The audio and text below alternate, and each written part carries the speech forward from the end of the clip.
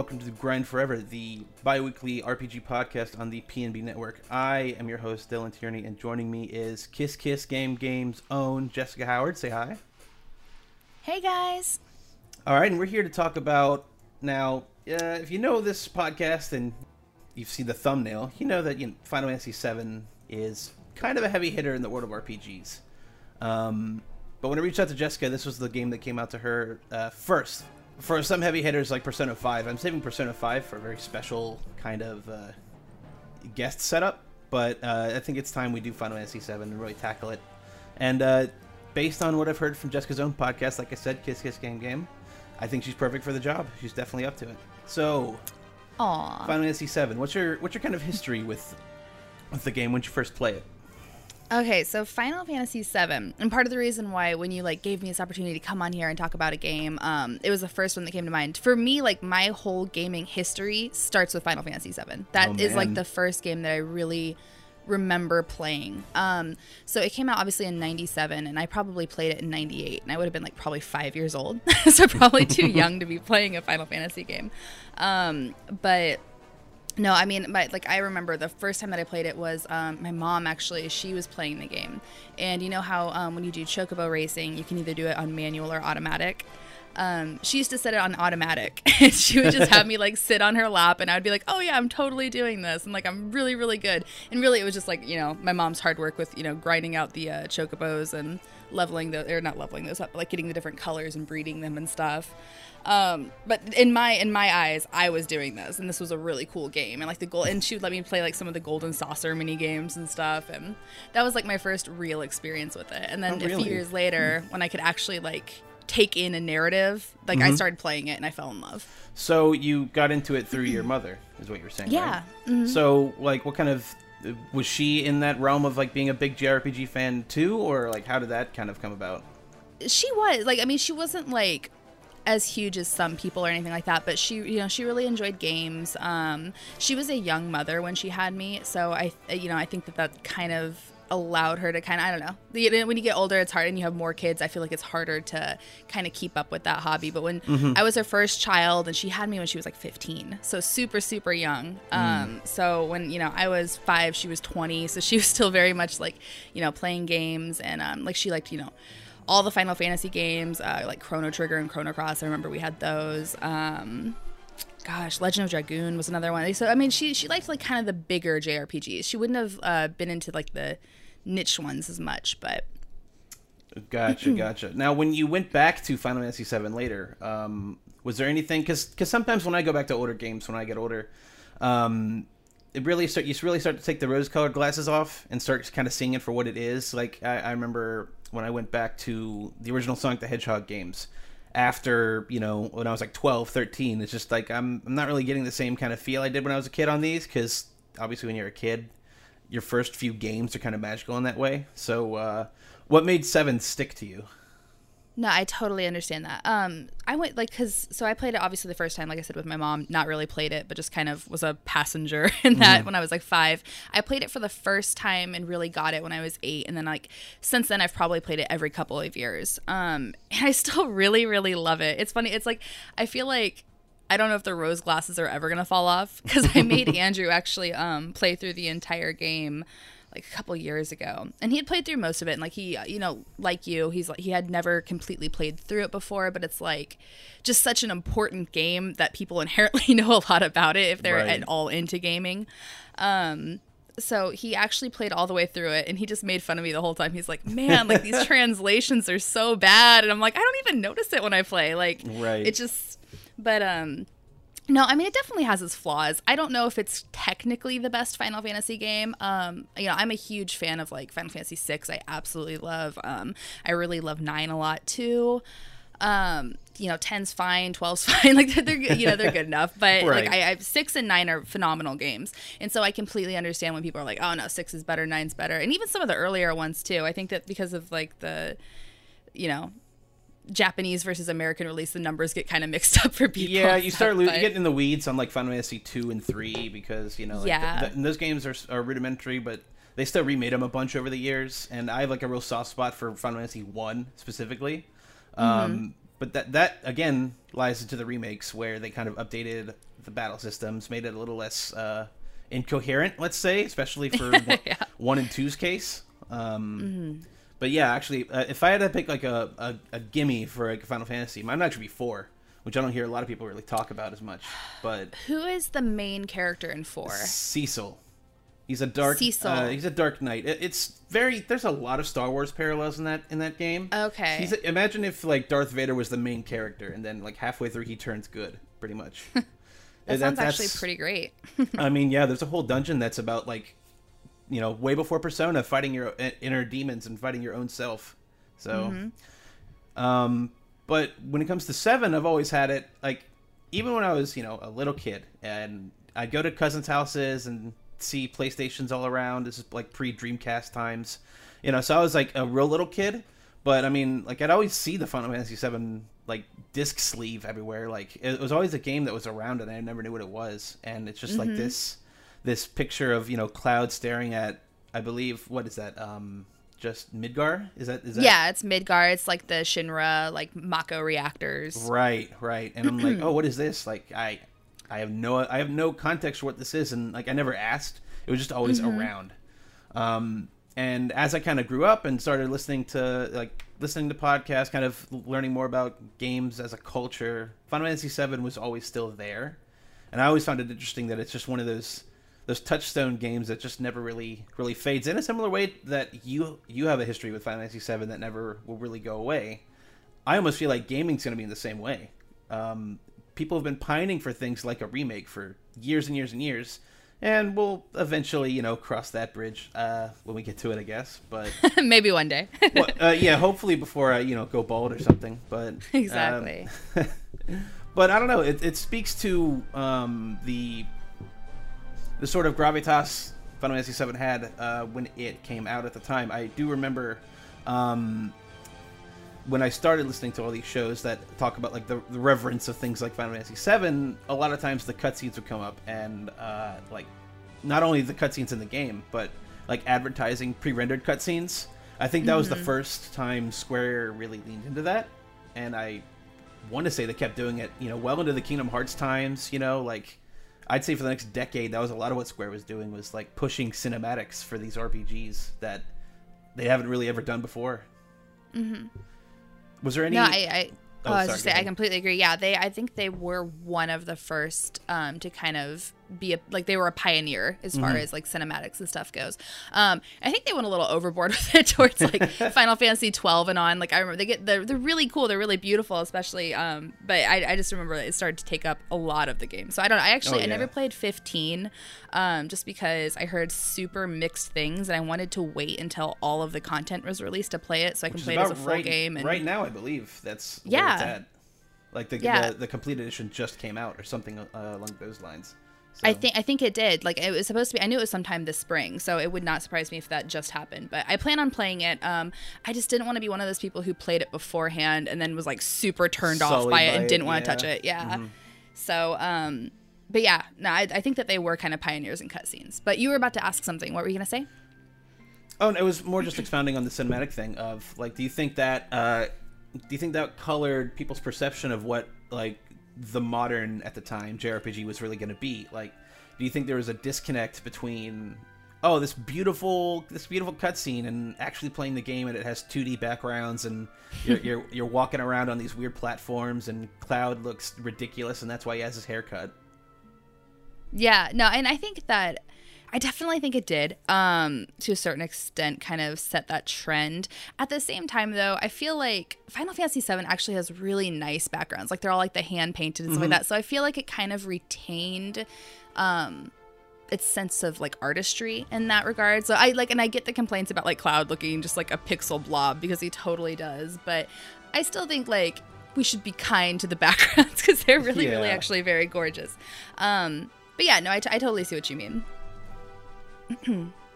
Yeah, and those backgrounds are pretty good in that it was the only way you could really sneak 2D in back then. In 97, when like the PlayStation was really gearing up and games like Final Fantasy VII were coming out, it was really hard to get a 2D anything back there because everybody wanted the 3D. Like Symphony of the Night at the time was a bit of like a gambit just because of its 2D style, but It is. I would say it's partially thanks to games like Final Fantasy VII really pushing that mold with 3D, and it was. I don't want to say it's the first of its kind of an RPG on PS1, but it definitely kicked off that like huge winning streak Square had in the late 90s.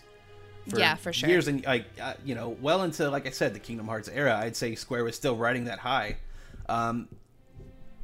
which I think at the time they actually did merge with Enix. So I guess that was a bit of that Final Fantasy movie bringing them down a little bit. But games department, they were going strong and really did in that time period. So let's talk about the story in 7, which could probably have like its own multi-part podcast about. Oh yeah, seriously.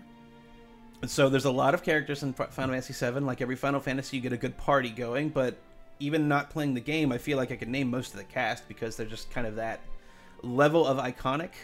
Was there a character that really spoke to you the most? I think that the character that I love the most from Final Fantasy VII is probably Tifa. And I know her name's Tifa, but I always called her Tifa when I was a kid. It just stuck, and I like Tifa. But yeah, no, I mean, I absolutely love her. To me, she always seemed like, Cloud's obviously like the leader and like the protagonist of the story. And, Barrett was the leader of Avalanche? Avalanche, yeah. I was going to say Soldier. I'm like, no. Avalanche. And so he kind of had that. And so I feel like she was never formally like a leader of anything, but at the same time, she led very silently throughout the entire game. And like whenever Cloud was... kind of going through his mental break and he was unable to, carry on. Like, she's the one who kind of picked up the torch and ran with it. And so she just always, to me, has been a really strong character, even if she doesn't necessarily... Like, she's still feminine, too, which is great. She's not, like... She's strong in, like, kind of that quiet, but really formidable way. So I've always really loved her. Yeah, it was great. And I don't remember at the time knowing if there was any, like, monk characteristics that went to just, a woman like Tifa, a very pretty kind of girl, like, oh, but I'm a monk and I'm gonna kick your ass and, like, crack some heads, and like that was her kind of modus operandi, really, like how she carried herself. And yeah, like it's again speaks to the sort of like how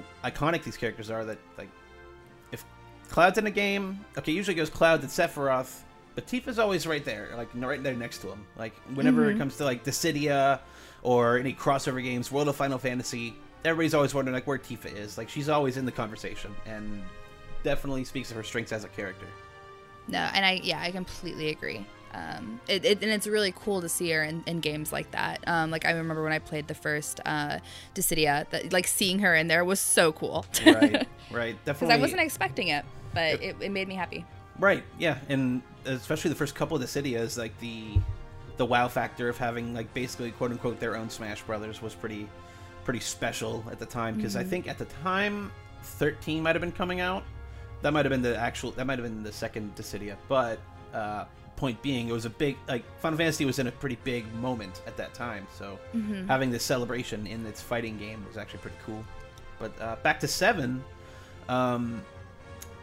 there's a lot of different moments. Like the game split obviously between 3 discs. There's a lot of set pieces, a lot of moments for all these characters. Was there a specific moment in the game that really like spoke to you the most? Anything with like Red 13's dad, or anything with that whole Cosmo Canyon arc? Like that just kind of spoke to me the most. What kind of hits you? No, I love that you brought up the Cosmo Canyon arc, because like that's an incredible arc. I really do love it a lot. The whole thing with his father and like the petrification. Like I remember crying at that part. Like there's so many parts in Final Fantasy VII that like made me cry, and I feel like that's why I have like such a strong emotional connection to it. Is because before that, I had like I said, Final Fantasy VII was one of like the first real like, I don't know, story-driven games that I played. I remember playing Link to the Past and stuff like that. But like, obviously that game, as great as it is, because I really do love Link to the Past, it's not, there's not like some huge story driven emotional narrative there.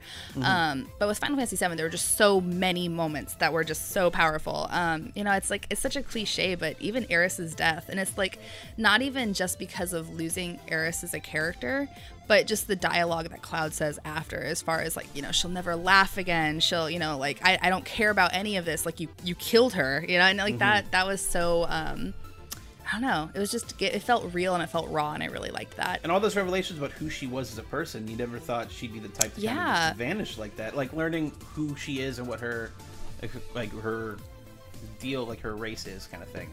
Like who she is in the grand scheme of the world of Final Fantasy VII.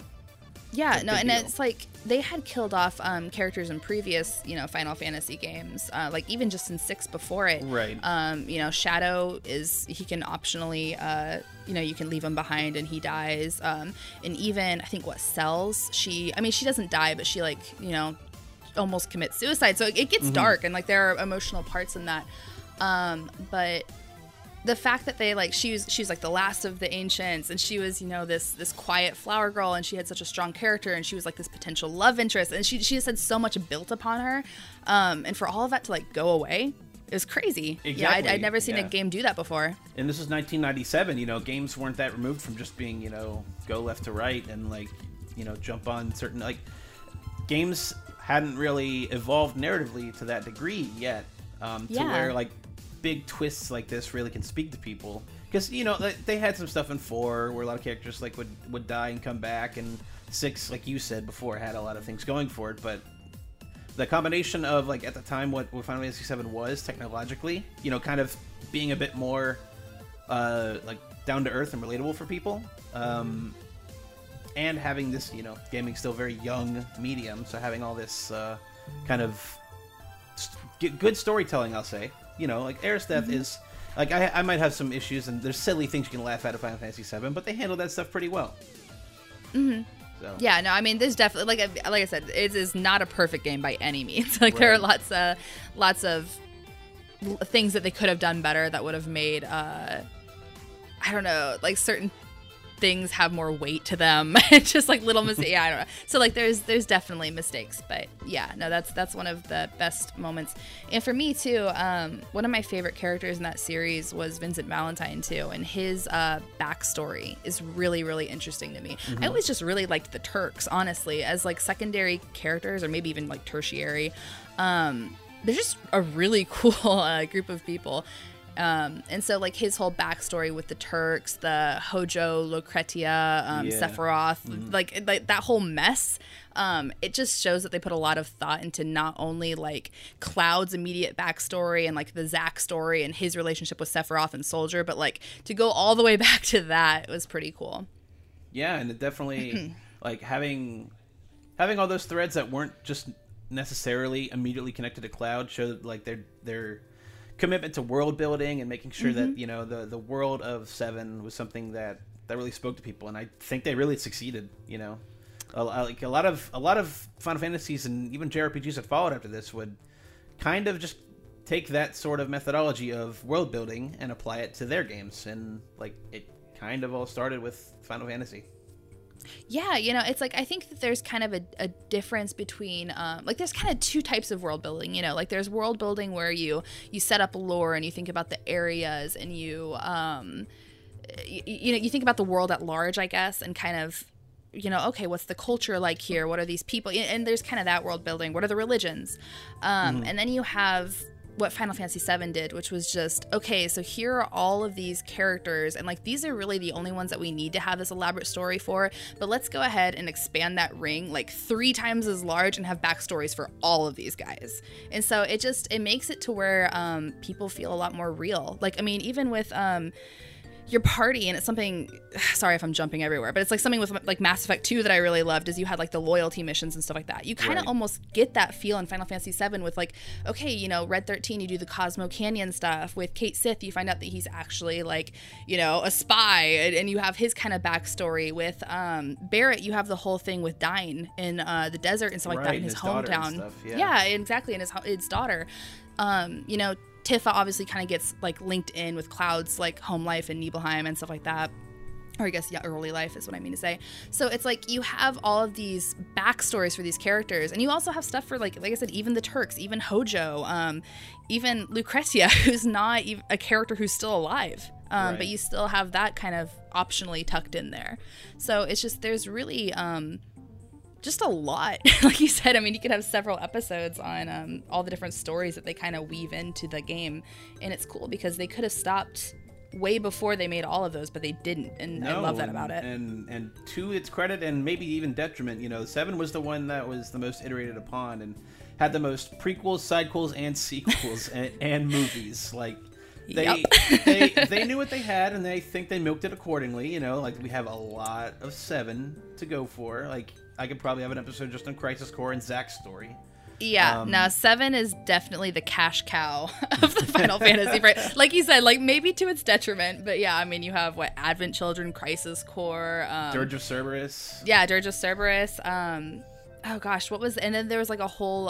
They had like this cell phone game in Japan that was all about the Turks, and they also had after Crisis or before Crisis, I don't even know, it was like a 4-part anime thing in Japan too. They've definitely have a lot with 7, and I'd say rightfully so. They set up a lot in this world, and they explored a lot of the avenues with it, especially with like what comes after. Everybody thinks they want prequels all the time, and while they did get a prequel at some point, it's cool to see what happened like after all this stuff goes down, and like Barrett's going away to find like oil and find a different energy source, because like it's a 20-year-old game, but like the corporations are kind of stealing life and essence from the planet to have this renewable energy source. And really, I'd say that underlying narrative is not dated in any way, shape, or form, really.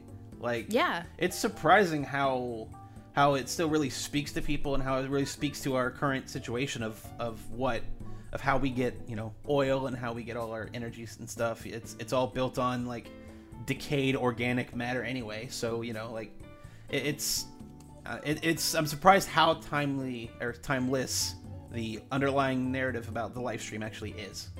Yeah, no, I mean, that's something that's kind of cool about it, is it's a very very political game, honestly. Like I remember even when not to get too into like real life politics or anything, like, but even when Trump was elected, there was an article that I think that maybe like IGN or Polygon, somebody posted it, and it was like playing Final Fantasy VII in Trump's America or something like that. And I read the whole thing. It was this really long article, but it was just incredibly interesting. So if you're listening, I recommend checking that out, because it was a pretty cool read. But it's a very political game.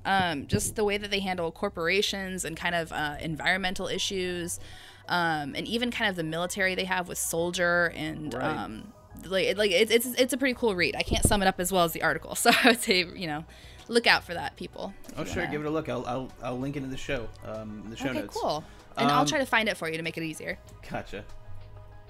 But yeah, and a lot of other Final Fantasies, like their plots kind of go inward on their main characters, and while Cloud is obviously the front and center for Final Fantasy VII, like a lot of the other characters really got their moment to shine. I don't remember in 10 if Wakka got that kind of chance, like it was one of those things where it's a bit of the old, because the old Final Fantasies really were focused on the party as much as it was the main character, because especially I think this culminated in 6, where you didn't really have like Terra was the main character kind of de facto, but it was an ensemble cast. Yeah, no, 6 is a great example to bring up too. I mean, like in 6, you multiple times even split up and kind of have different leaders, and it's never really, I think, quite like you said. I think Terra is probably the main character, but like Locke is also kind of a main character, and it was kind of cool how they did that. So. And then with 7, you still have that old flavor of like getting to know the party, sometimes splitting up, but sometimes sticking together, and having Cloud be as complex as he is definitely informed like the rest of the series. Even in throwback games like 9, everything's not quite what it seems when it comes to the main cast there. I'm actually blank. Zidane. Zidane, yeah. Yeah. So yeah, it's very interesting how they went that route with Cloud, and how it colors, because even modern games like 13, I'd say Lightning, to her detriment almost, is very much like Cloud. Like, yeah. Like, even in terms of design, and like it's definitely like, well, what if we just make Cloud a girl? And I know that undersells probably undersells Lightning. There's 3 games of her that I actually haven't played, so I'm probably talking out of my ass on that one, but she definitely comes off as stoic in that Cloudy kind of way. So.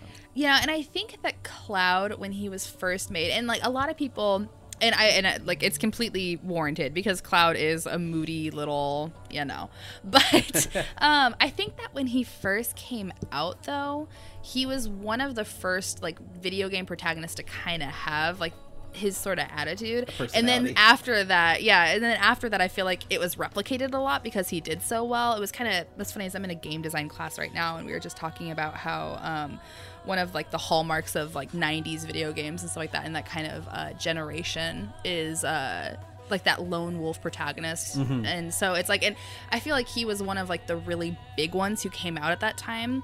And so you saw a lot of replications of like the same exact character. Even Squall to a certain extent is very much like Cloud. Oh yes. Yes. Yeah, and it's it makes like, it just cheapens the whole thing. It cheapens the characters that came after him and him, because you look back at him, you're like, oh, he's just kind of like a moody. I don't know if I'm allowed to curse on here. I say a moody Go ahead. bitch. Yeah. But a moody little bitch. A moody bitch. He is. He's kind of a bitch boy. But I mean, he has his reasons, and to be fair, at the start with the Shinra reactor and stuff, he's more cocky, more Han Solo type, I'd say. He is, like, and that's funny. It's like, that's one thing.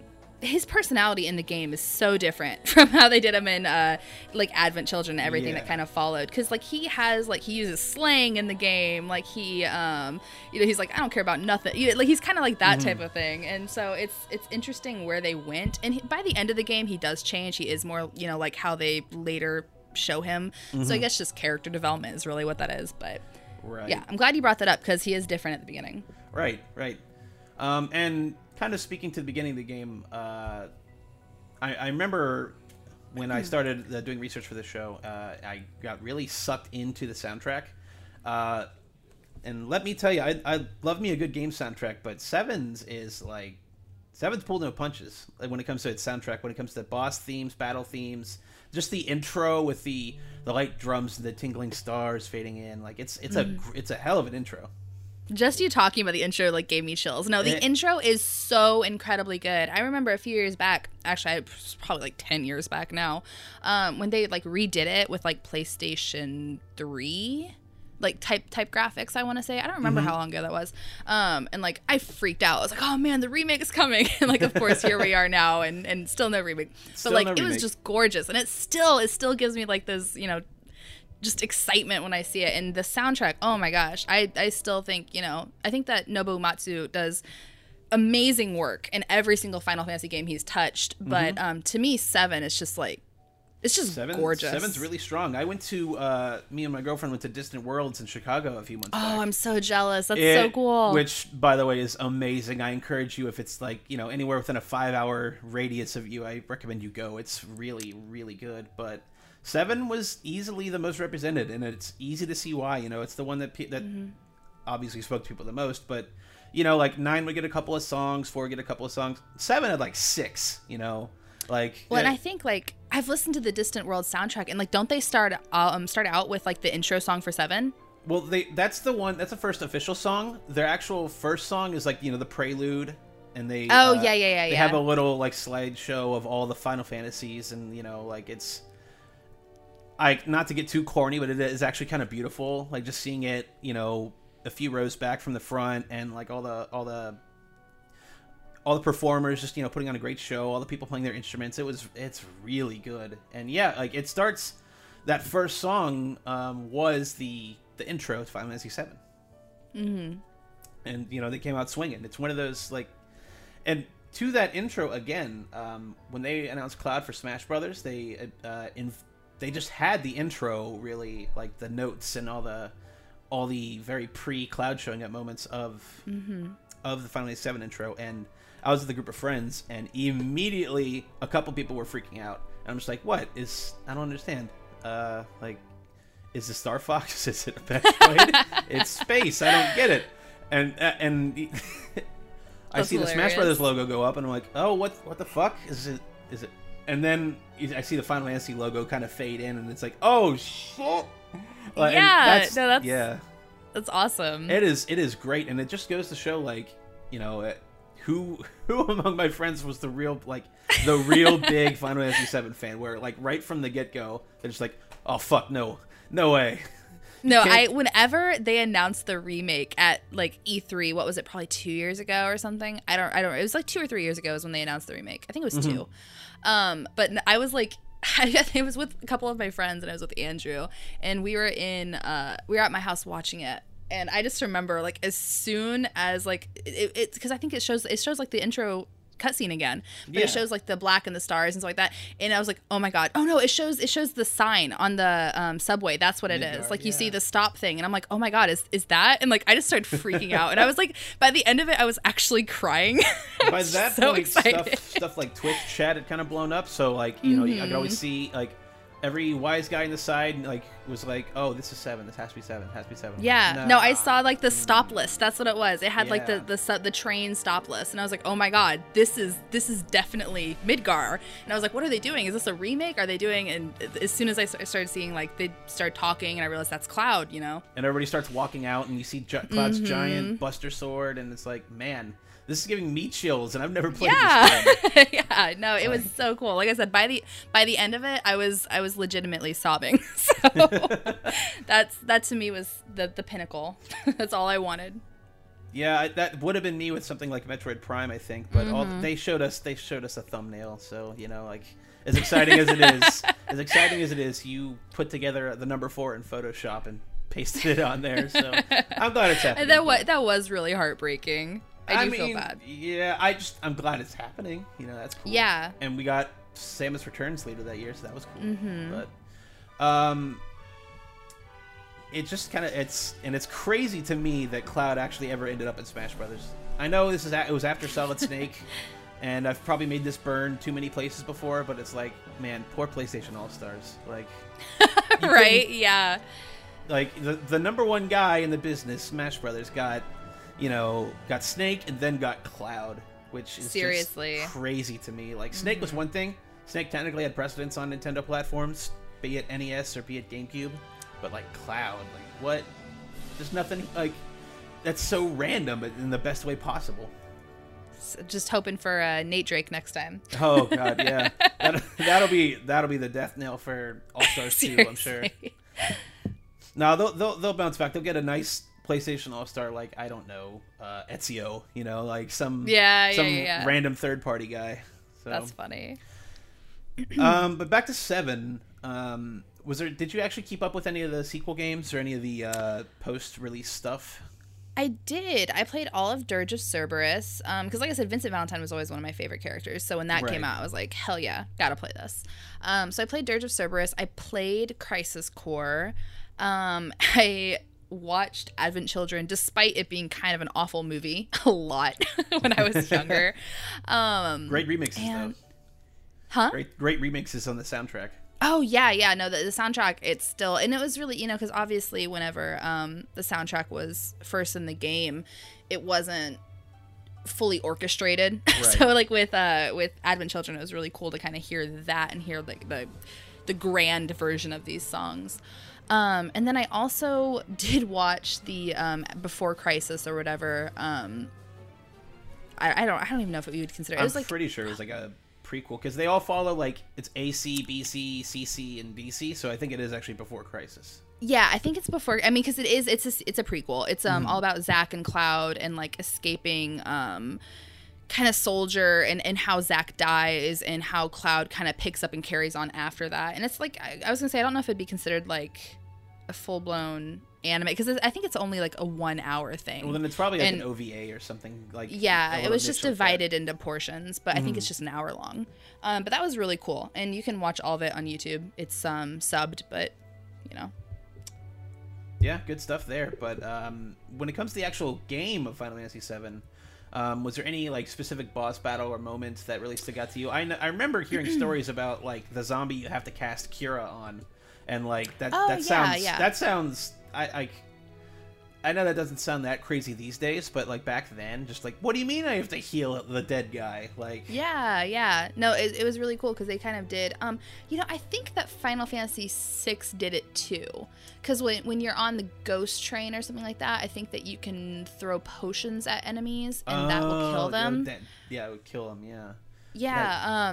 But yeah, no, Final Fantasy VII did that too, and like it was funny. Is Final Fantasy because of that line of thinking in the Final Fantasy games, because I've done it a few times, it made it to where when I would switch to other games, I would try to do that and then accidentally end up like, killing a boss or something. And I'm like, hey, yeah, you guys need to get it together. Like Final Fantasy did this 15 years ago. So, right. But yeah, no, I mean that's when you're in Shinra Manor. That's when you fight those guys. And you can cast Cure on them. I'm trying to think of different bosses. I mean, even in Shinra Manor, oh gosh, I can't think of his name right now, but the like giant boss that you fight when you crack open the safe to get Vincent, that was a pretty cool battle. And like finding the different numbers for the safe around the house. The Materia Keeper in Nibelheim is a really cool battle. All the ultimates are amazing, incredibly hard to beat. Oh, for sure. But or not the ultimates, the weapons. Do you remember like the Zolom or anything like that? Giant Zolom. It's the giant snake. Is that the one in? It's the Mithril, It's by the Mithril mines, I think. So the snake in the water. Yeah. Yeah. Oh, I didn't even know his name was Zolom. That's funny. But yeah, no, I mean, that was a super cool battle too, because the first time that you see that snake, like, I mean, it's kind of imminent when it's chasing you in the water and stuff like that. And the first time you really see what it looks like is when Sephiroth kills one and he like shoves the wooden pole through it. And you're like, oh my God. Like, First of all, it shows how insanely strong Sephiroth is. And you're like, okay, I'm gonna have to fight this dude later. But then on top of that, it's like, the snake is fucking huge. Right, exactly. And so when you have that chasing you in the water and then you finally, for the first time fight it, that was pretty crazy. I think that one of the Rufus fights, maybe it's the only Rufus fight, I can't remember right now, but when when you're fighting him and he's just kind of, he's so cocky about it and like, taking off on the helicopter after and stuff too, like that whole battle is pretty cool. Fighting the Turks was always fun. Like I said, the Turks were some of my favorite characters just because, like, they were very charismatic. Like, they were almost comedic relief, but not quite. And, like, their whole mentality of, like, this is just our job. Like, we have nothing personally wrong with you. Like, I mean, even when they're off duty on vacation and they run into you, they're like, hey, we don't want to fight because we're, like, on vacation right now. and, like, that's kind of, they just had a very... I don't know. Like I said, they were very charismatic characters, so I really enjoyed them. So fighting them was always pretty fun. Oh, and just Jenova too. Like I think speaking of iconic pieces of music from that game. Oh yeah, Jenova. That song is insane, and One Winged Angel too. Like both of those songs are beautiful. So for cool. Distant Worlds, they actually had when they did Final Fantasy VII and got to One Winged Angel, they got not Sakaguchi. Crap, I can't believe. The composer, Nobuo Uematsu. Yeah, Uematsu. Yeah, he's actually in he was there for one. That's so cool. He's in like the second row, and then when One Winged Angel started, he like walked up to where the choir was belting out like the intro, and he was just singing it like he was doing it with them, and it just felt like, man, this is awesome. Like you can tell he's here for like because he just having a blast. He's having a lot of fun and. Like it was, I don't know. There's a lot of chills moments in that set, and that was one of them. Is like him belting out One Winged Angel with the rest of the choir, and it's like, oh man. That song is like, I think that as much as I like I said, I love some of the songs from some of the other games. Like Terra's theme in 6 is one of my favorite pieces of music from the Final Fantasy games as well. But 7 to me just has like. Just big hit after big hit after big hit with every single one of their songs. They're so iconic, and it's just it's crazy. It almost feels bad that he used all of that music for that one game. It's just so good. It's great music, honestly. Oh, for sure, yeah. And while 8 and 9 had their own merits, like 7 stands, I'd say, far and above as one of the better Final Fantasy soundtracks. Like because, like you said, 6 set the bar really high. It had Terra's theme, it had the opera, it had It had like the climactic battle with at the end with boy, I'm terrible with names today. Kefka. Kefka, yes, with Dancing Mad. That's it. Yeah, that song's amazing. But like it speaks to how strong 7 is that they raised the bar from 6. It's crazy. And I still, we talked about the 7 intro a lot, and I think that 8 also has a really great intro and an intro song. The whole like battle between him and oh gosh, what's his name? It starts with an S. The blonde guy. He's like Setzer or something. I don't know much about 8, sadly. Okay, I can't remember his name right now, but like that whole intro is really cool too. But still, 7 to me just takes the cake. Oh, for sure, for sure. It's still a really good opening intro to what the rest of the game will be, and you have no idea how deep all that stuff will really go. Final Fantasy VII goes places, man. Like, was there anywhere at the end where you're just like, where it started getting to venturing into anime territory, where it's just like Sephiroth, infusing himself the way he does, and like sending down Meteor and going to just blow up the world to save it? Like, was there any of that really like stuck with you? Like, what do you think of Okay, let's back it up. What do you think of Sephiroth overall? Like, do you like him? Is he kind of just overbearing? Is he kind of generic now? Like, what do you think of him?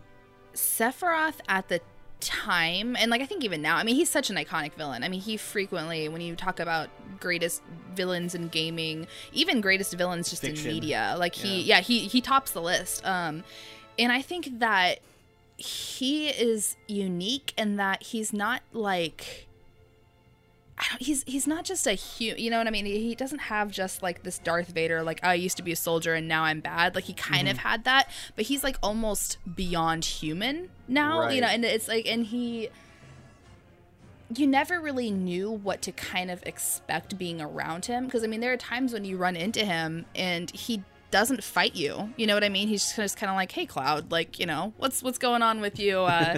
And he's very casual about it and just kind of like, why are you doing this? You could just, it's weird because he's like always threatening, but like not directly toward Cloud because of their relationship. So he doesn't always seem like a threat. It's an interesting relationship, to say the least. It's very nuanced for a game of that era, for sure.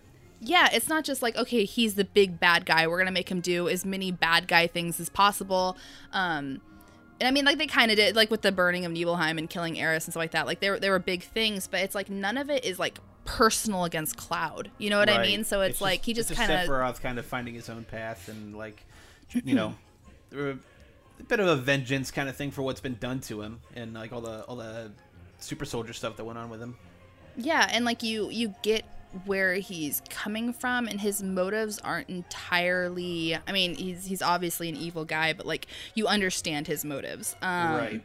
And it's not just the whole, oh, this has been done to me, so I'm gonna do it to everyone else. Like, there's a little bit of that there, but there's also the kind of that higher purpose and like him wanting to be reunited with his mother, Genova, and all that. So like it's just, there's a lot of layers to him, and it doesn't help that he is just kind of a badass, you know what I mean? Right. Like, they play him up as like, killing Eris, like I said earlier, like the snake with the pole, like this is one of the first times that you really see his destruction, and like that's pretty insane.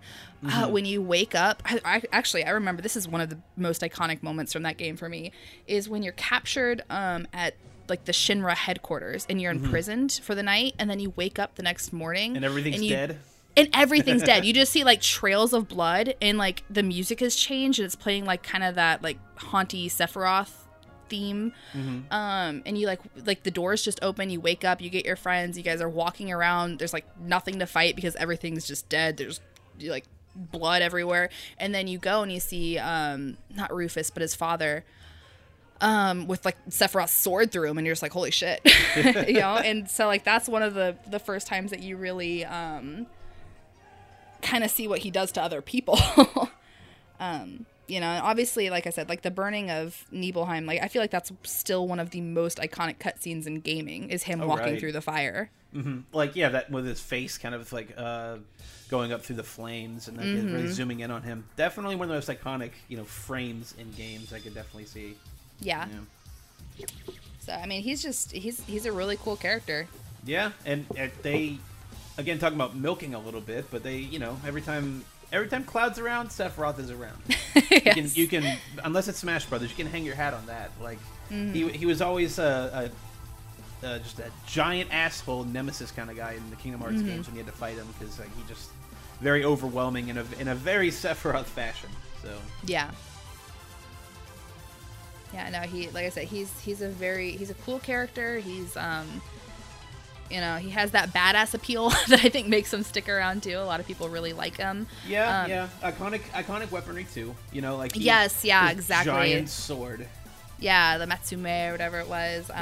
Yeah, and I mean, it's funny too because it's like I feel like him and Cloud both have such iconic weapons too that kind of help. You have Cloud with a giant like broadsword, or Buster Blade, yeah.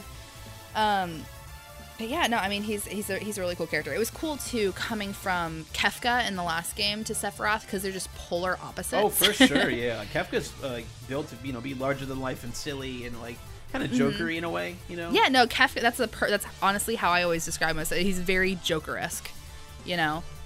And then they go to this guy who's just like, I mean, on the surface level, I am just a guy, you know, with a big sword. But like he gets so much more as the game reaches its climax for sure. So. And kind of looking forward on Final Fantasy VII, like. I mean, it's easy to ask, are you looking forward to the remake? But, like, what's your take on the remake kind of taking more of an action game vibe than your traditional RPG? So, I originally said when they were talking about doing the remake, I was like, if I can't control my party, if this, and this happens, if it's not turn-based, I'm probably not going to play it. And I realize now, like, I'm definitely full of shit. I will still play it. Right. Like, I don't know. Like, I still have a soft spot. I can't talk. Soft spot in my heart. That's what I was trying to say for turn-based battle, and I think that's one of the reasons why I love the Persona games so much. But I realize that it's kind of a dying genre. Much like I feel like tactic games are kind of the same way. I love tactic games. I think Final Fantasy Tactics is amazing, but you don't see a lot of those anymore. But you'll see some outliers like Fire Emblem hold that torch, but exactly, yeah, like Fire Emblem, Disgaea. Pokemon for the turn-based aspect, anyway. Yeah, no, that's a really great point too. I always forget like Pokemon is technically turn-based. I don't know why. It is a Japanese role-playing game. Yeah, not just, but it's so big, it's kind of its own thing. It's a Pokemon game, you know. Like, it's crazy in that regard, but yeah, I mean, when I heard it was going towards the action format, I'm like, I guess that kind of makes sense. I'm not super happy with it because I also love me some great 2D JRPG battle systems and things like that. Yeah. Like I said, I was very warm on 4, and 4 kind of invented active time battle. So I was seeing that announcement. I'm like, it's a little weird. But honestly, at this point, I kind of just want the game to come out. They said they were splitting it up into episodes, and I think they still are. I think last I heard, they're still doing that. I don't know. I mean, like, if literally all they're doing is making the same game and just splitting up into episodes, fine, whatever. But, like, if they're...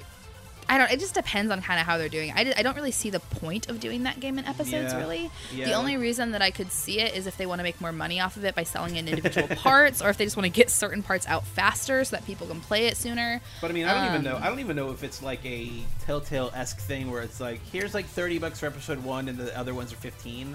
Like, yeah. They're not clear on it at all, and that's one of the problems. Like, transparency has always been an issue with Square, and it's more and more clear with this Final Fantasy VII remake of like, well, we had CyberConnect 24, and they make all those anime games that look gorgeous, but we're just gonna let them go. Yeah, like, no, I have no idea. I have no idea what they're doing with that game. It's like I'm kind of scared, but I'm pretty excited. You know, and I've heard that they're also like not really taking anything out, but adding more things in. And I'm kind of curious what they mean by that. Right, yeah. You don't want it to be more like Star Warsian, where it's like, we didn't need, 17, dewbacks in this one outside the bar scene, Like, how much are they actually adding? Is it going to be compelling? Or is it going to take some of that stuff that we have in the other games, like Crisis Core or Advent Children, and sort of sow those seeds in that game? Kind of make... I would be totally cool with something kind of like that, kind of like the Kingdom Hearts 1.5, 2.5 thing where they added all the kind of additional games. And even if they want to weave it in there better than Kingdom Hearts does and maybe not have it to where it's separate games, but they just take elements from the story and kind of add it in, that would be cool because, for people who maybe didn't get around to playing all the, subsidiary games, it gives you the opportunity to experience all of that. I don't know. I just hope that they don't add stuff that fundamentally changes who the characters are. I don't know. But I like I said, I'm just gonna try to remain optimistic about it. I'm gonna hope that it comes out in the next couple years. You know, maybe in time for the 25th anniversary. Yeah, you know, and like that would be because isn't the 20? That's 25th would be 2022. So yeah, 2022. Well, that's right, because it just had the 20th because it was 97 is when. And everybody was gonna not everybody, but like, there were some people like, oh, we're gonna get that first episode or first part by the end of 2017. And I'm like, no, dude, no, there's no way. Like, I want this out as much as the next guy, but there's no possible way that we've seen literally nothing on this game and it's just gonna show up. Like, it's.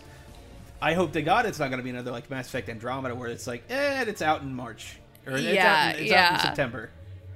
Yeah, like I said earlier, Dylan, as far as like my rose-colored glasses, I feel like we Final Fantasy VII fans are very optimistic humans. Too optimistic. So right. Yeah, and I was probably even one of those people too. I was like, oh well, it's the 20th anniversary, so they're probably gonna have something. And then nothing happens. No. But yeah, no, I mean, like, I'm gonna remain optimistic. I'm gonna buy it. I'm gonna play it. It's just like, I honestly, and I've told this to multiple people too, like for the past, God, probably 20, you know, since I played the game. Mm-hmm. I was like, if they could literally charge me like $80 to $100 and just give me the game remastered, I'd pay it. Like, it's not fair, and like I feel like a lot of people wouldn't do that, but I would. So, you know, I don't know why they're doing the whole episodic thing. I think that they should just kind of put it out. Because I'm also like, I'm the type of person who, I'm like, I go through phases with games to where I'm not like one of those people who like picks a game up and I'm like, oh, I'm gonna put in an hour today and an hour tomorrow and like I'll beat it over the course of 2 weeks. Like, I find like a solid 2-3 days when I have nothing going on and I let a game consume me. So, I've had those games. That was definitely me with I think most recent was last year with Breath of the Wild. Like, that was a game I just wanted to kind of just wash over me, you know, like one of those experiences, and I don't regret that at all. Breath of the Wild is a good one to play like that. Like, I could, that's kind of how I did that one too. I think for me, the most memorable is probably the Mass Effect trilogy. I literally beat the first 2 Mass Effect games in like 4 days. Oh man, it was bad. It was rough time. Yeah, one of my co-hosts on my other shows, Kayla, when Mass Effect 3 came out, I think she beat it on the day it came out. Like, nice. She got it probably around midnight, and like, you know, 17 hours later she's done, and I'm like, Kayla, damn, that is dedication. How you can't even speak to the quality of the Mass Effect 3 ending because you have to go to bed. Like, you're delusional right now. Like, if not careful, you might start talking about the indoctrination theory or something, you know. Ugh. That's pretty funny. But yeah, 7's definitely in that echelon of like video game pantheon, you know. Yeah. Iconic games throughout gaming history. It's one of those instant sort of like, this is one of the best games of all time. And not to date this too much, but IGN had a list of like the top 100 games, and already Final Fantasy VII's at 99, and I'm just like, man, that is. I saw that. Okay, and like, I know, I was like, that's real low. And Pokemon Go is number 100 too, and I was like, I love IGN, but like, I don't know. To me, I would not consider. It is. I totally agree with that. It's like Pokemon Go. I feel like that's just Goldfarb. Just putting that up there. He'd put in his 2 weeks if that didn't make the top 100 somewhere. Exactly. It's just to appease him. No, I really love IGN, and I'm not one of those people who likes to like rip on lists because like everything's subjective. Everything's a subjective list, yeah. Exactly. But I mean, I'm still gonna be a little. I say that there's still probably a little part of me that's like, oh, Skyrim's number 8, and I'm like, God, shut up. Thank you. I'm glad that you get it because like that's how I'm gonna feel too. Like if Skyrim is number 8 and Final Fantasy VII is 99, like, come on. I can't do it. I'm also like, I'm just not huge on like most open world games, so like that kind of that kind of automatically knocks Bethesda games off of like my top games lists. They're still fun, but that makes me interested to see how you'll take Final Fantasy 15 then, honestly. Yeah, and like that's part of like, I'm so scared to play 15 to be completely, and like that's part of the reason I feel like I've been waiting to, is I'm just so scared I couldn't do Final Fantasy 13. I tried playing it, and like I hate that you're healed after every battle. I hate that you have no control over your other characters. Like, there were just so many things that irritated me, and I was eventually like, I can't do this. Yeah, I actually remember, now that you mentioned just controlling lightning, I remember the moment I'm like, I really don't know about this here Final Fantasy 13. It's when I couldn't switch my party members from auto battle to like selective, you know, like just choose their actions. And I'm like, what's what's happening here? Like, I don't. Yeah. No, and like that's one thing. And you know, playing I don't even know how the battle is in 15. Gosh, like I've seen Andrew play, so I think you have full control of your party in that. I think they probably backed away from 13's like, okay, you can only play lightning. Because God, if they did that with 7, it's like part of what makes it cool is like everybody's different limit breaks and stuff like that, and kind of like playing with your party, and like, you know, deciding who gets what materia. So it's like and that's one thing too. Like I really hope they keep the materia system intact because somehow, I love it. I think that's one of the best like systems they really had in a Final Fantasy game. Though I do love like the job system from 5 too. I feel like the job system is so overlooked, but it's like so fun. But yeah, no, I hope that they keep materia intact, or else I'm gonna be pretty sad. Well, yeah, I mean that's one of the claims to fame for the game when it comes to like changing the battle system from the previous games is the materia system, and like it's one of these like things you just share among your party, and like you can effectively have different builds for different characters than you would any other way through the materia system. Exactly. Yeah. I mean, like, that's one of the things that's so cool is it's like, you know, you get one of your characters with high magic and stuff like that. You give them the MP boosts and, you know, give them all your summons, and you have somebody who's like just, you know, great at summoning things and can, you know, have the MP to do it. So it's like you can have, you know, different, or you can play it a totally different way. But like, I know that that's one of the ways that I would always kind of do it is like you have like a magic user, and then you have somebody who also can do like secondary healing in case they die. Or, right. And so there's a whole strategy behind it. And so I feel like if they make it to where you can't switch your party members, you can't have, you know, they kind of or I guess shrink down the materia system and how that's done.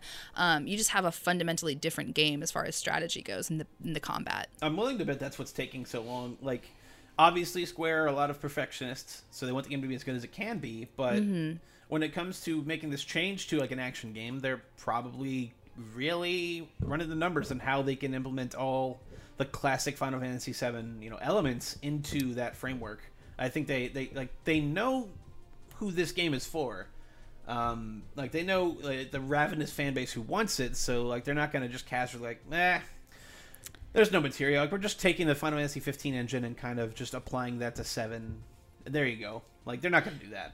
Yeah, and that's what gives me hope too, is like what you're saying is like they know who they're making the game for. Exactly. It's like they know that they have like this ravenous group of fans. So it's like I feel like like on some level that like keeps them in check, you know? Right. It's like they know that if they completely change this game or, you know, manipulate it in any like weird ways or don't deliver what they kind of know fans are expecting, and I think that's part of the reason why they put it off for so long too, is it's like if they don't do a perfect job, they're going to hear about it forever. You know, exactly. Right. So it's you know, and I try not to be like one of those fans because I think there are a lot, like there's a healthy level between like what your expectations are and like healthy criticism, reality. And then people who like send the No Man's Sky people death threats. Oh yeah, you know. But it's like that's the reality is they're gonna have a lot of people who kind of have that mentality, so they have to be really careful in how they make this game.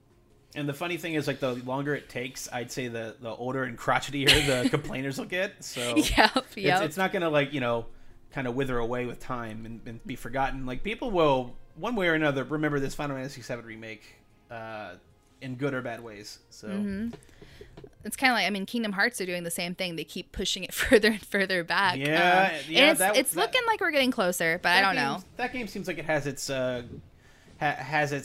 together a bit more than the 7 remake. Yes, but you know, it is in that same vein. One of those games just constantly pushed back. And when I see stuff like, it's the end of the Xehanort saga, I'm like, you're telling me the last 20 years have been one, like, the Star Wars original trilogy of Kingdom Hearts, and that you have, like, I don't know, 3 or 4 more of these in the book, in the book? Like, at this point, I just want, like, a reboot where they focus more on the crossover stuff and less on the original story. Like, because there's so many good Disney movies now, like, I want a Coco world. I want a Moana world. I want like, you know, Big Hero 6 fortunately is getting a world.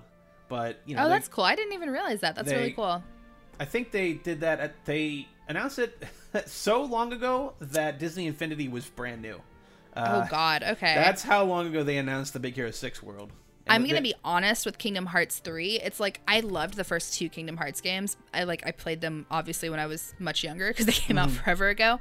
And like I'm still interested in 3 and I want to play it. But I'm like keeping myself away from all of the news and everything about it because I feel like the longer it takes, the more expectations build.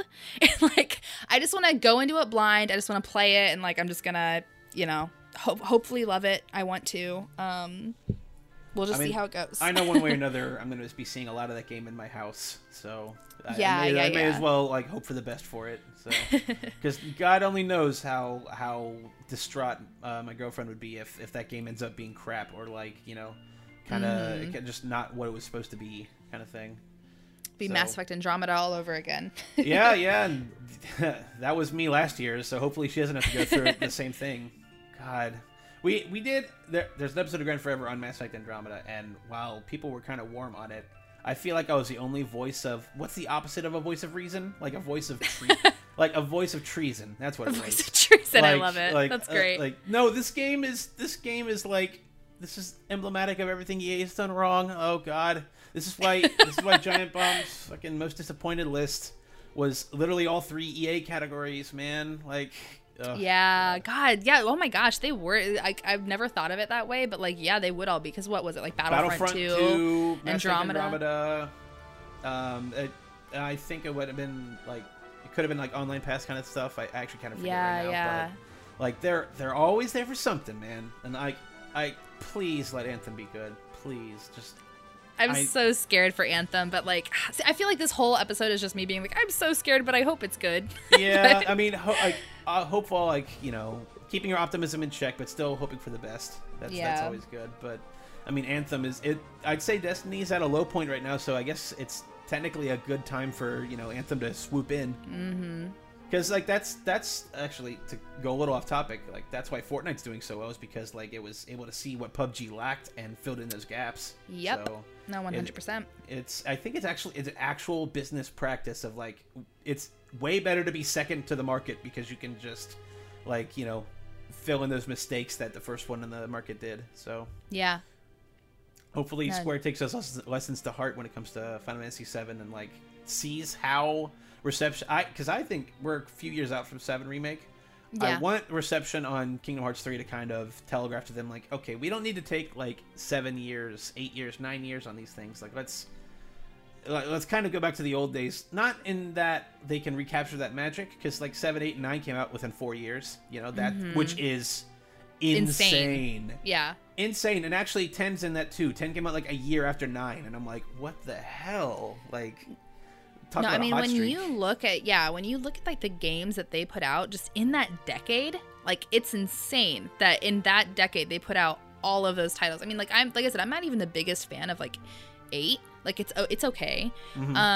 I think that following 7 and like 9 coming after is a disservice to it, because it's just like compared to those two, it's like 8, But I know a lot of people who really love it. So, but like, those are just all such good games. Such good games. All in the same, like, and that's what made PlayStation kind of like the top dog, I'd say, is like the whole marketing blitz around Final Fantasy VII. Like, I can make a pretty compelling argument that like 7's the reason PlayStation blew up the way it did. It was like, this is the future of games. Agree. This is the future of video games, and like games are all going to look like this. They're going to be crazy awesome like this, and were they really eager and deservingly eager to just kick dust on Nintendo after all that stuff. Like, because very storied history of 7 was originally going to be on the N64, and it was going to be on like a its own little proprietary engine, but Square wanted more power. They wanted more like they liked the disc format of PlayStation way more than they liked the cartridge format on N64, and that's what led them to go with Sony, and that was definitely Sony's ace in the hole for PlayStation. That and Metal Gear Solid, I'd say. Yeah, no, I completely agree with you. And like, what's actually is you bringing up that story. If you ever get the chance to go to IGN, like you, Dylan, or listeners or whatever, they actually have basically a PlayStation's like Nintendo like hybrid or whatever from when they were working together. Yeah, so it's like yeah, exactly. Like they have the prototype of that where you can actually put a disc in and stuff like that, and it's really cool to see. So that's an interesting thing to check out. Oh, for sure. And it's funny how Final Fantasy VII is so roped into these two like video game giants, and like I wouldn't call it like a divorce settlement, but it kind of was, you know, like kind of, yeah, a little like bit. Sony got to keep custody of Final Fantasy VII, and it ended up being much better for it. So I can't imagine it being on N64. It's crazy. Oh, me neither. Yeah, I think originally they had like a remake of 6 that they did in the N64 engine they were going to use for 7. And probably as they were making it, they're like, okay, we gotta make some calls. Yeah, I mean, because it's like, I mean, just look at the difference between, because gosh, when did Mario 64 come out? Like that was 96? like 96, like November 96 or something. Yeah, like so yeah. I think it was 96, and so the following year was Final Fantasy 7, and just look at the difference between the two. It's like, so obviously you have your polygon characters, and I'm not saying Mario 64 is not an amazing game, because it is, but just very, very, very different, you know? For sure. Despite coming out within months of each other. Within months, and I think in Japan even less time, because probably. I was doing more research for this episode, and 7 came out in like January 97. So it was like very quick to, you know, eat Nintendo's lunch, really. Yeah. So, but any closing thoughts on 7? Do you think, like, if let's say there's a listener who hasn't played the game, would you recommend they kind of just wait it out for the remake, or like how did Andrew take to 7? I know he was making fun of you and stuff, but like, did he at least enjoy his time? Yeah, no, he loves the game overall. Like he really does. 9 is always going to be his favorite. He's a 9 fanboy, which I get. Like I said, I love 9. But he really likes 7. 7 does a lot of things right. There are a lot of silly mistakes as far as like just in like the translation is kind of rough at times.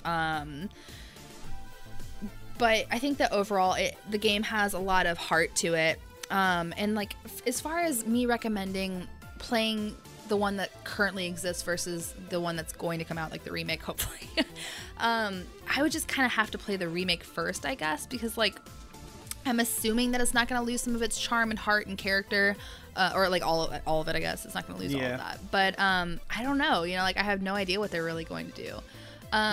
I would say that if you're somebody who can't handle games not being pretty, as far as like just graphically, I mean, because it's still a pretty game. Like the places are cool. Like I said, the hand drawn backgrounds are really awesome. The music is great. Characters are great, but it is not the best to look at. Even the cutscenes, you know, Cloud's still a polygon in all the cutscenes. Right. You know, like they're all still just blocks.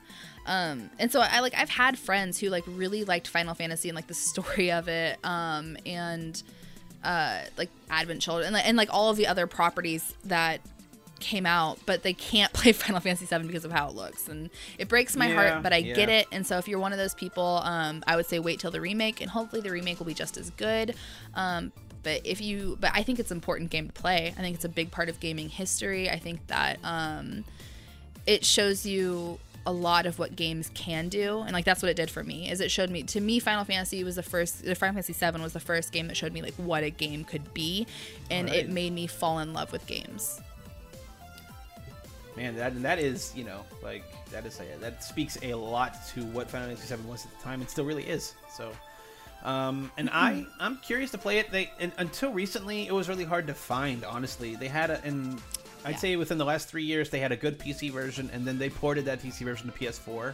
So and I think that version's also on phones. They didn't quite square it up on the phone port. I think it is just a literal not translation, but like a port from the PC version. So it's 7's around. You know, there's plenty of places to give it a shot.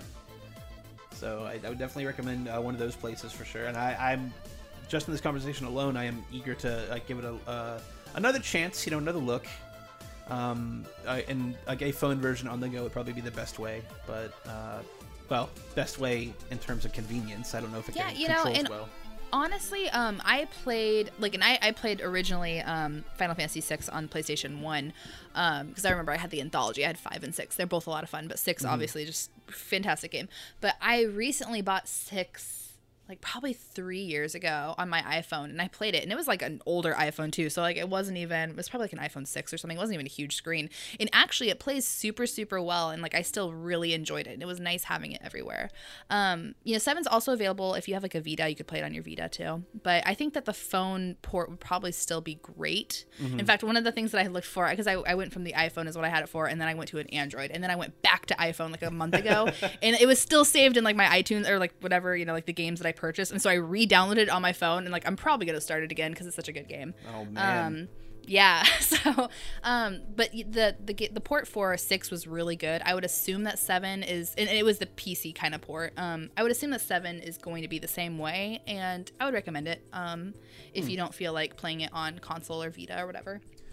And if you're just kind of not want to make a huge commitment, there's a really funny web series called Final Fantasy VII Machine Abridged, which is like a hybrid machinima. You take the in-game assets and they basically just add mouth flaps to them to write their own dialogue. It's a comedy series. It's very very good. It's from Team 4-Star, the people who made Dragon Ball Z Abridged. So it's good pedigree on that one, and it did introduce me to some of the late game stuff because I never got that far in Final Fantasy VII. So it's a good little thing to just dip your toes into Final Fantasy VII, and if you think it's interesting, go from there. So, but I think that's gonna wrap it up for this week. Jessica, thank you so much for coming on. You had a lot to say about Final Fantasy VII, for sure. Yeah, no, thank you so much for having me on. It's great to get to talk for an hour and a half about my favorite game. So. I mean, yeah, that's the foundation of Grind Forever, and you can find this and every episode of Grind Forever on pnbcast.com. That is where all of our podcasts live. This podcast and Level Select and Full Metal Optimist, it was all funded through Patreon. Go to patreon.com/pnb. And Jessica, I believe you have a Patreon you want to promote as well? Sure, yeah. No, so Andrew and I do Kiss Kiss Game Game as our podcast. The Patreon is KKGG Podcast. So if you want to head over there, you can. Early access is just like $1. We have various other tiers that you guys can check out. But the whole thing with our show is we just talk about games and the relationships in them and how they apply to real life. So that's kind of what we do. Now, have you actually covered Final Fantasy VII in Kiss Kiss Game Game? We actually haven't, but I'm talking to a guest right now, and he is choosing. Right. He's choosing between Final Fantasy VII or Persona 4, which are two of my all-time favorite games, and also two of his all-time favorite games. I'm about to say those are heavy hitters for that podcast. Yeah. I just recently listened to the one you did with Kaylee. With oh Persona yeah, 5. yeah. So yeah, that both of those games very heavy hitters for your particular show too. So interesting how that works. But yeah, so definitely give Kiss Kiss Game Game a listen. It's a very entertaining show. Definitely give our podcast here on the PNB Network a listen. We are getting into the weeds with Full Metal Optimist. We have just gotten out of the little introductory episodes of Full Metal Alchemist Brotherhood, and we're starting to develop more of a plot for the actual show itself. And it's the most fun I've had in podcasts, I'll say right now. No offense to you, Jessica. No, so what's funny is you're describing this. I didn't even know that you guys were doing it. So it's like a watch-along podcast for Full Metal Alchemist Brotherhood? Yep, it sure is. Okay, yep. So I'm going to listen to that because I absolutely love Full Metal Alchemist Brotherhood. So that sounds amazing. So, yeah. One of my favorite shows. It's incredible. And I watched it a long time ago, and watching it again for this show has been a treat, let me tell you. Yeah, no, that's one of those shows that every time you go back to it, it's still just so good. And it has a fantastic art style, Studio Bone, like just it's amazing. They're the ones who also I think do My Hero Academia right now. So yeah, which is also a really great show. Exactly. So definitely PNB podcast, PNB Cast on Twitter is where you can find me. You can, the podcast. You can find me at Tierney on Twitter. Jessica, they can find you at I believe JK Howard. It's hard. So it's JSKUHOWARD. So it's Jessica Howard. JSKUHOWARD. It's a little bit weird. So gotcha. Whenever I play like on PSN, my name's Jessica on there, and a lot of people are just like JSK, and then they realize like, oh, it's Jessica. Yeah, I'm like yeah. Gotcha. It's a little weird to look at. But for myself and Jessica. We will see you next week. Jessica, what is a ending song you want to go out on? An ending song? One Final Fantasy VII song, just right here. Ooh, okay. Oh gosh. The Bronco song. Bronco song. Got it. Yeah. The tiny Bronco.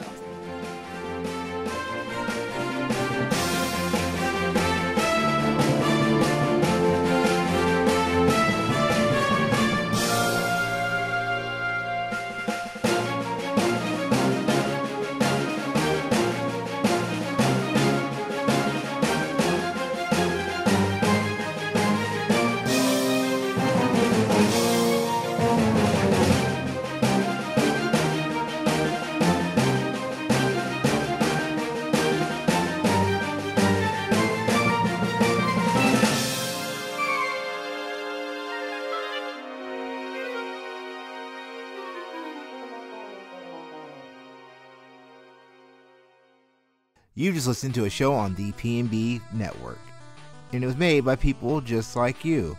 Here are our following executive producer on the show: Aziz Tuajeri, Brandon Lundy, John Olson, and Wesley Green. If you want to be like them, go to patreon.com/PNB and sign up for a $15 tier and become an executive producer on the show. Thanks. We love you guys. Bye.